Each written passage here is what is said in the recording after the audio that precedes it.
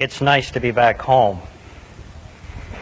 I arrived home late this past week from 9 days at the 188th General Assembly. It was a good assembly, very long, very difficult. You will be hearing reports on the proceedings in the near future. I'll be speaking to the adult forum, giving a report in several weeks, and at that time I hope we can discuss the affairs of the church as they pertain to the United Presbyterian Church, our great church, in these very, very difficult times when we're trying to be the people of God. In coming home, though, I find that it's again laid upon me to say goodbye to another fine member of our congregation. Today is the last Sunday that Dr. William A. Ellis will be worshiping with us. Doc Ellis always sits in the last row of the sanctuary whenever he's in town, that is, from his very busy schedule of lecturing and teaching on the subject of nutrition. I know many of you have been helped by him, and I cannot let this moment pass without a personal testimony, for he has been an instrument of God's healing in my life. During this past year and a half, which I've recuperated completely, it has been through God working through wonderful physicians like Dr. Ellis. And I thank you, Doc, together with all the others who have helped so many and have helped me. Doc goes like Abraham of old. He's in his 71st year. He's going out to a new endeavor of ministry in Arlington, Texas. And he leaves our community after 15 years and will be going now to this new place to continue in his enthusiastic, vibrant, helpful way. And we wish you Godspeed, Doc. Godspeed. Hear the Word of God as it's found in Thessalonica, the first book, the 5th chapter, beginning to read at the first verse.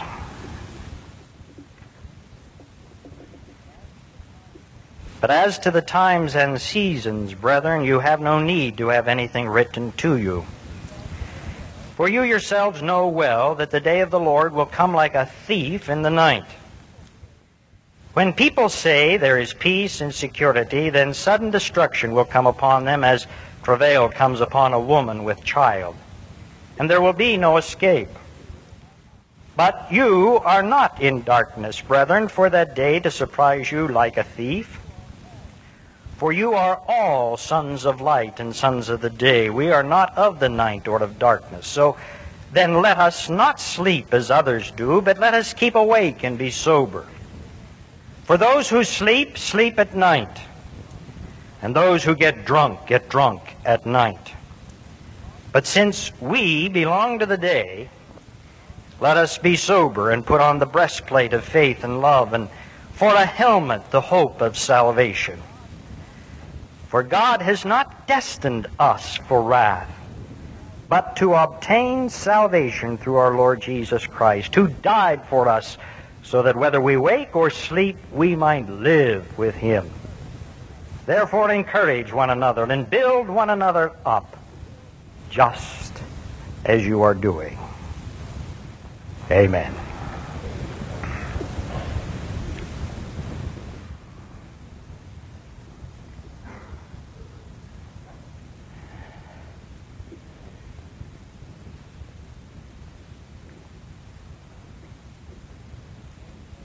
Preachers are saying that hope is in short supply these days, but preachers are not the only ones.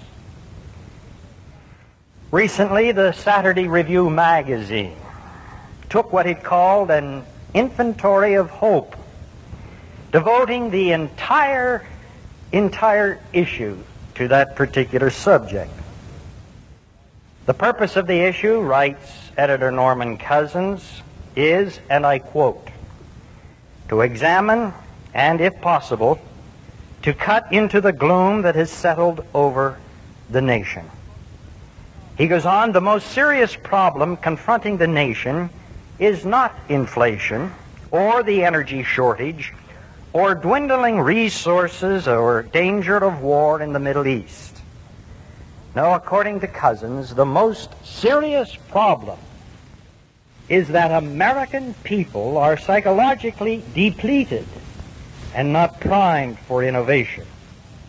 Our heads are down, he says, and heads that are down can't scan the horizon for new openings. Hertz of energy do not spring from the spirit of defeat. Ultimately, hopelessness leads into helplessness. Dr. Carl Menninger, founder, leader of the great Menninger Foundation out there in Kansas, has been saying this for a long time. That great psychiatrist back in 1963 wrote an article entitled Psychiatry and Hope that Time magazine published back at that time. And he said then, and I quote, "The best thing that psychiatrists can do for their patients is to light for them a candle of hope, to show them possibilities that may become sound expectations." Yes, hope is in short supply these days, ladies and gentlemen, and on this Memorial Day weekend, when we are recognizing many of our young people who will be going out into the tomorrows of life, I would like to challenge all of us to think about the helmet of hope.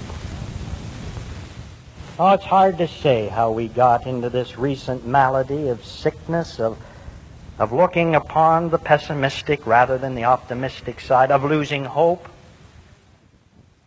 You name it, and I'll find you some authority who can document the reason why he thinks that particular thing is the cause of the hopeless generation. Most people agree who study these things that it all began about 30 years ago at the end of the Second World War. There have been many contributing factors, I'm sure. Atomic and nuclear war, underemployment, overpopulation, the changing mores and morality within our land, the compounding of all sorts of problems in government, the loss of respectability amongst leadership. All sorts of things have added, I'm sure, and I don't mean to just add to the list today my own interpretation. I think the important question is not what has caused this, but what can we do about it. That's the prime factor. And I think our good friend, the great preacher, teacher, the Apostle Paul, gives us some help on this when he refers to hope as being a helmet. Now, I don't know how you ever thought about that, but this always took me by surprise and somewhat amused me that he would think of hope and compare it with a helmet. But you know, the more you think about that and try to use this simile in some understanding way, you know the old boy didn't miss it by too much. He tells us that hope is like a helmet. Now, what's a helmet? A helmet is something that insulates, it protects, it makes one feel secure. And a helmet is not something that fits on the foot, nor on the kneecap, nor on the hand, but rather a helmet is made for one place, on the head. And you know, that's just like hope. Hope, if you search your scriptures, is something that you don't have to run after with the foot. It's not something that you have to reach out with a hand. It's in business for the head. It's the head where the hope is placed. And just like a helmet is of no value if you don't put it on, hope is of absolutely no value in this world if you don't put it in the head. According to Paul in his thesis, you see, hope is another one of those abiding values. Faith, hope, love, these three, you see, they don't have a beginning, nor do they have an end. You don't have to go out and purchase it. You don't have to go chase it down. It's here. We have hope. We lose hope But hope never loses anything of itself. All you have to do is put it on. It's not something that comes only through education or reading Bible or attendance at church. It comes when you make the deliberate effort and have the discipline to put it on in the head. It's head business, this thing called hope.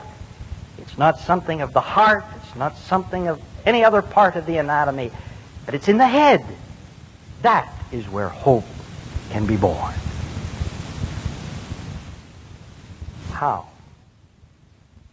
How do you put on the helmet of hope? I've been wrestling with this question for several weeks and trying in a very, what I hope will be helpful way. I've come up with some of these ideas. First of all, I think you put on the helmet of hope by putting into the mind, once and for all, the idea that God cannot be finally defeated. God cannot be finally defeated. That may sound strange, but you see, the key word there is finally. Because though you may not agree, I am, for one, in the belief, which I think is scripturally taught and is of absolutely common sense. God does not cause all things to happen.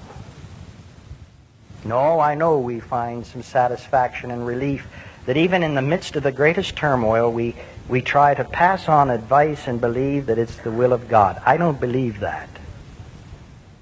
I think there are some things that happen in this world that God does not intend, but nevertheless, which He allows to happen, but through which He can work. I've made reference to it before, mostly in the classroom throughout this church, but I recommend wholeheartedly, if you really want to get into this subject, that you read that little book which is not more than 6 pages long, which is most inexpensive and can be purchased in any good bookstore. Leslie Weatherhead's The Will of God. I'll repeat that. The Will of God by that great preacher from England, Leslie Weatherhead. In it, I think he says so aptly and completely my feelings and thoughts, which I think are born out of Scripture, that namely, there are really 3 things that you can call the will of God. One is the intentional will of God, those things that God intends. You see, believing that there are some things that He does not intend. Then the circumstantial will of God, those things that God, for some reason or another, allows to happen. But then above all, there's the ultimate will of God, which shall be God working for the good in all situations, and what ultimately happens comes from the goodness and the kindness of God. Now, this is very difficult sometimes to comprehend. Oh, it's not bad when the days are good, but when the days are dark, it's so difficult. It's so difficult when you're walking through the valley of the shadow of death to believe realistically that God is at work and that He cannot be finally defeated. It's so difficult when you're walking through the valley of sorrow and personal suffering to believe it.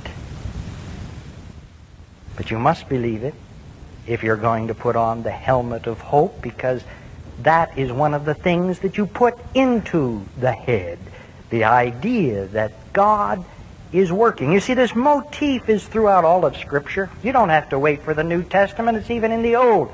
In the closing verses of the last chapter of the book of Genesis, here is Joseph together with his brothers, and the brothers are frightened now that the father is dead of retaliation by their brother whom they sold for practically nothing. But what does Joseph say? You meant it for evil, but God meant it for good. This hits its climax in the whole experience of the motif that comes through resurrection, first preceded by crucifixion. The whole Holy Week experience, you see. The day of Friday was very black with the ugliness that God's Son was killed. But all of that was turned around because of Easter morning, the resurrection. And that day now, we don't call it Black Friday, we call it Good Friday. Simply because God cannot be finally defeated, and God can take the ugliest thing, no matter how bad or horrible it appears, and he can turn it in for the good. And you see, this theme continues in the motif through Paul's great theological treatise in the book of Romans, where he ends up that one great chapter that God works for the good in all things. Not just some things, but ultimately God works for the good in all things for those who love him and who are called by his grace. Put that on. Put on that idea. Don't pray for hope. You already have it. Don't wait for hope to strike you down. Take it. And you take it by putting on its helmet, by putting into the mind the idea that God cannot be finally defeated. And also coupling with it the idea in the mind that God uses the element of surprise. That God is a great artist in using the element of surprise, and he's been doing it throughout. You see, if you don't have the anticipation, the expectation of surprise, if you don't have that little child still within you, willing to look forward to sunrises and sunsets, to rainbows and the impossible dream, you really can't have hope. Because hope is built upon putting into the idea that God still works and still is surprising us. Do you catch that throughout the entire Scripture from Genesis to Revelation? God is surprising his people, and you see, that's where the people in the day of Jesus got into trouble. They just would not allow themselves to be surprised that when the eternal God was going to invade history, he would do so in the form of a little baby. God surprised them in Bethlehem, and many people didn't catch it then and still have not caught it. That's a surprise of God. The theme that goes through the whole Easter Day experience recorded in all of the Gospels, what is it? The disciples who heard Jesus say that he would be crucified, but that he would rise again on the third day. When that third day came after his crucifixion, those disciples were surprised to death. Surprised so much that they were filled with fear. And when it came to Pentecost, that day which we are going to celebrate next Sunday in this year, on that day, what happened? People were surprised. People were born again. People were baptized, all because of the wind and the fire. And because they were willing to believe that God surprises people. That's why next week I want to encourage what Mr. Bruder announced. Please find a little red. Please bring it, and with that symbol, your expectation that things are going to happen. You're going to see baptism. You're going to see happiness. You're going to feel the surprises of God which can come through the breaking of bread and the pouring of the cup. God's people always get in trouble when they forget to allow themselves the privilege of being surprised by God. And they lose hope. But of course you must remember that we can be surprised not only for happiness, but it comes also in the form of sorrow. I read the other day an illustration in a book by J. Wallace Hamilton, who was quite an inspiration to my father and whose books I have through the courtesy of my father's library. J. Wallace Hamilton now, too, has gone to his great reward, but boy, that man could preach. Didn't stand more than 5'5", and what's worse, he was a Methodist. But oh, he could preach. If you ever get any books, you read his sermons, and he had one on shattered dreams, where he used an illustration about the weirdest auction sale that there's ever been in the history of the world, in his estimation. It happened back in 1921 in Washington, D.C. They had an auction of all of the unused objects that were waiting for patents down in the patent office. 150,000 objects that had been dreamed and planned by people but which had never passed the credentials to become patented within the United States. And he said what an enjoyable time it was. It was filled with laughs, seeing these different things that people in their hope had created, hoping that they would be adopted. There was one little gadget, he said, that was made to churn the butter and rock baby's cradle at the same time. The one that was most unique was a gadget that was used to prevent snoring. What it was a long tube. At one end it fit in the mouth of the person snoring. The other end went into his ear. Yeah, you caught it. The idea was he woke himself up before he disturbed his neighbor.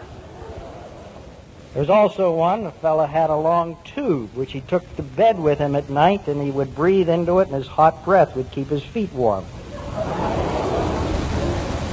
The one that Hamilton liked best was the fact of pulpit, where you could push a button and it would rise, or push it and it would lower. One day the auctioneer said that a preacher out in Ohio was preaching on the subject, "Where do you want to spend eternity?" and inadvertently pushed the button and he disappeared. Yeah. Many, many laughs. 150,000 that day of that auction, but the thing that so many of those laughing people forgot was that they were also seeing the pitiful end of 150,000 hopes. People who had spent time, money, effort, and dreams hoping, and whose hopes did not come alive. God surprises us. But may we remember that just as it is true with the dawning of each day, that the darkest hours are always those hours just before daylight. May you people remember that the darkest hours of your lives will be those moments before the dawn of a new experience. God surprises. Put that on. And then I think lastly, put on the idea that God's universe works best when God runs it. That's hope. When you have the courage to allow God to run the universe. And that's very difficult, because I think some of us have a tendency to think we know what is best and we are working for the salvation of all people. If you don't believe it, just go to church meetings like I've been to. Everybody thinks his or her cause is the most important, and without it the kingdom's going to fail. When are we going to learn to live by hope? Hope in the power of God. The best way I think we can do it is the way I read once of a man who every morning thanked God from the depths of his heart that he himself was not God. That's right. Raleigh Walker, who was a professor, they tell me, of Bible and religion at Ohio Wesleyan University. He was an individual who felt that the weight of the world were on his shoulders alone. He worried about his students. He worried about what he was saying and teaching. He worried about everything. And one night when he couldn't sleep, at 1 a.m. he got up and he went to his desk and he wrote this letter. To the governing general of the universe, dear sir, I hereby resign my self-appointed position as directing superintendent of my own life and of the world. I cannot level all the mountains of injustice or fill in all the valleys of selfishness. There's too much of it in me. I hereby turn over to you and for your disposition and use my life, my money, my time, my talents, and my all. Your respectful and obedient servant, Raleigh Walker. Thank God that you're not God. You won't be copping out. Instead, you'll be allowing yourself to be used as an instrument of His power. And when we are instruments of His power, then we find the destiny for which we're created. It's a great day in the kingdom. If we put on the helmet of hope, and young and old, put it on. Put it on. Put it on. Amen. Eternal God, our Father in heaven, you've blessed us so much. You've given us things at our fingertips to use. You've placed in our hearts desires. You have given our minds hope. Father, just as hope springs eternal in the breast of each one of us, give us the courage to put on the thoughts, the helmet of hope on our minds. And now may the grace, mercy, and hope of God the Father, the Son, and the Holy Spirit be and abide with you all now and forevermore. Hallelujah. Amen.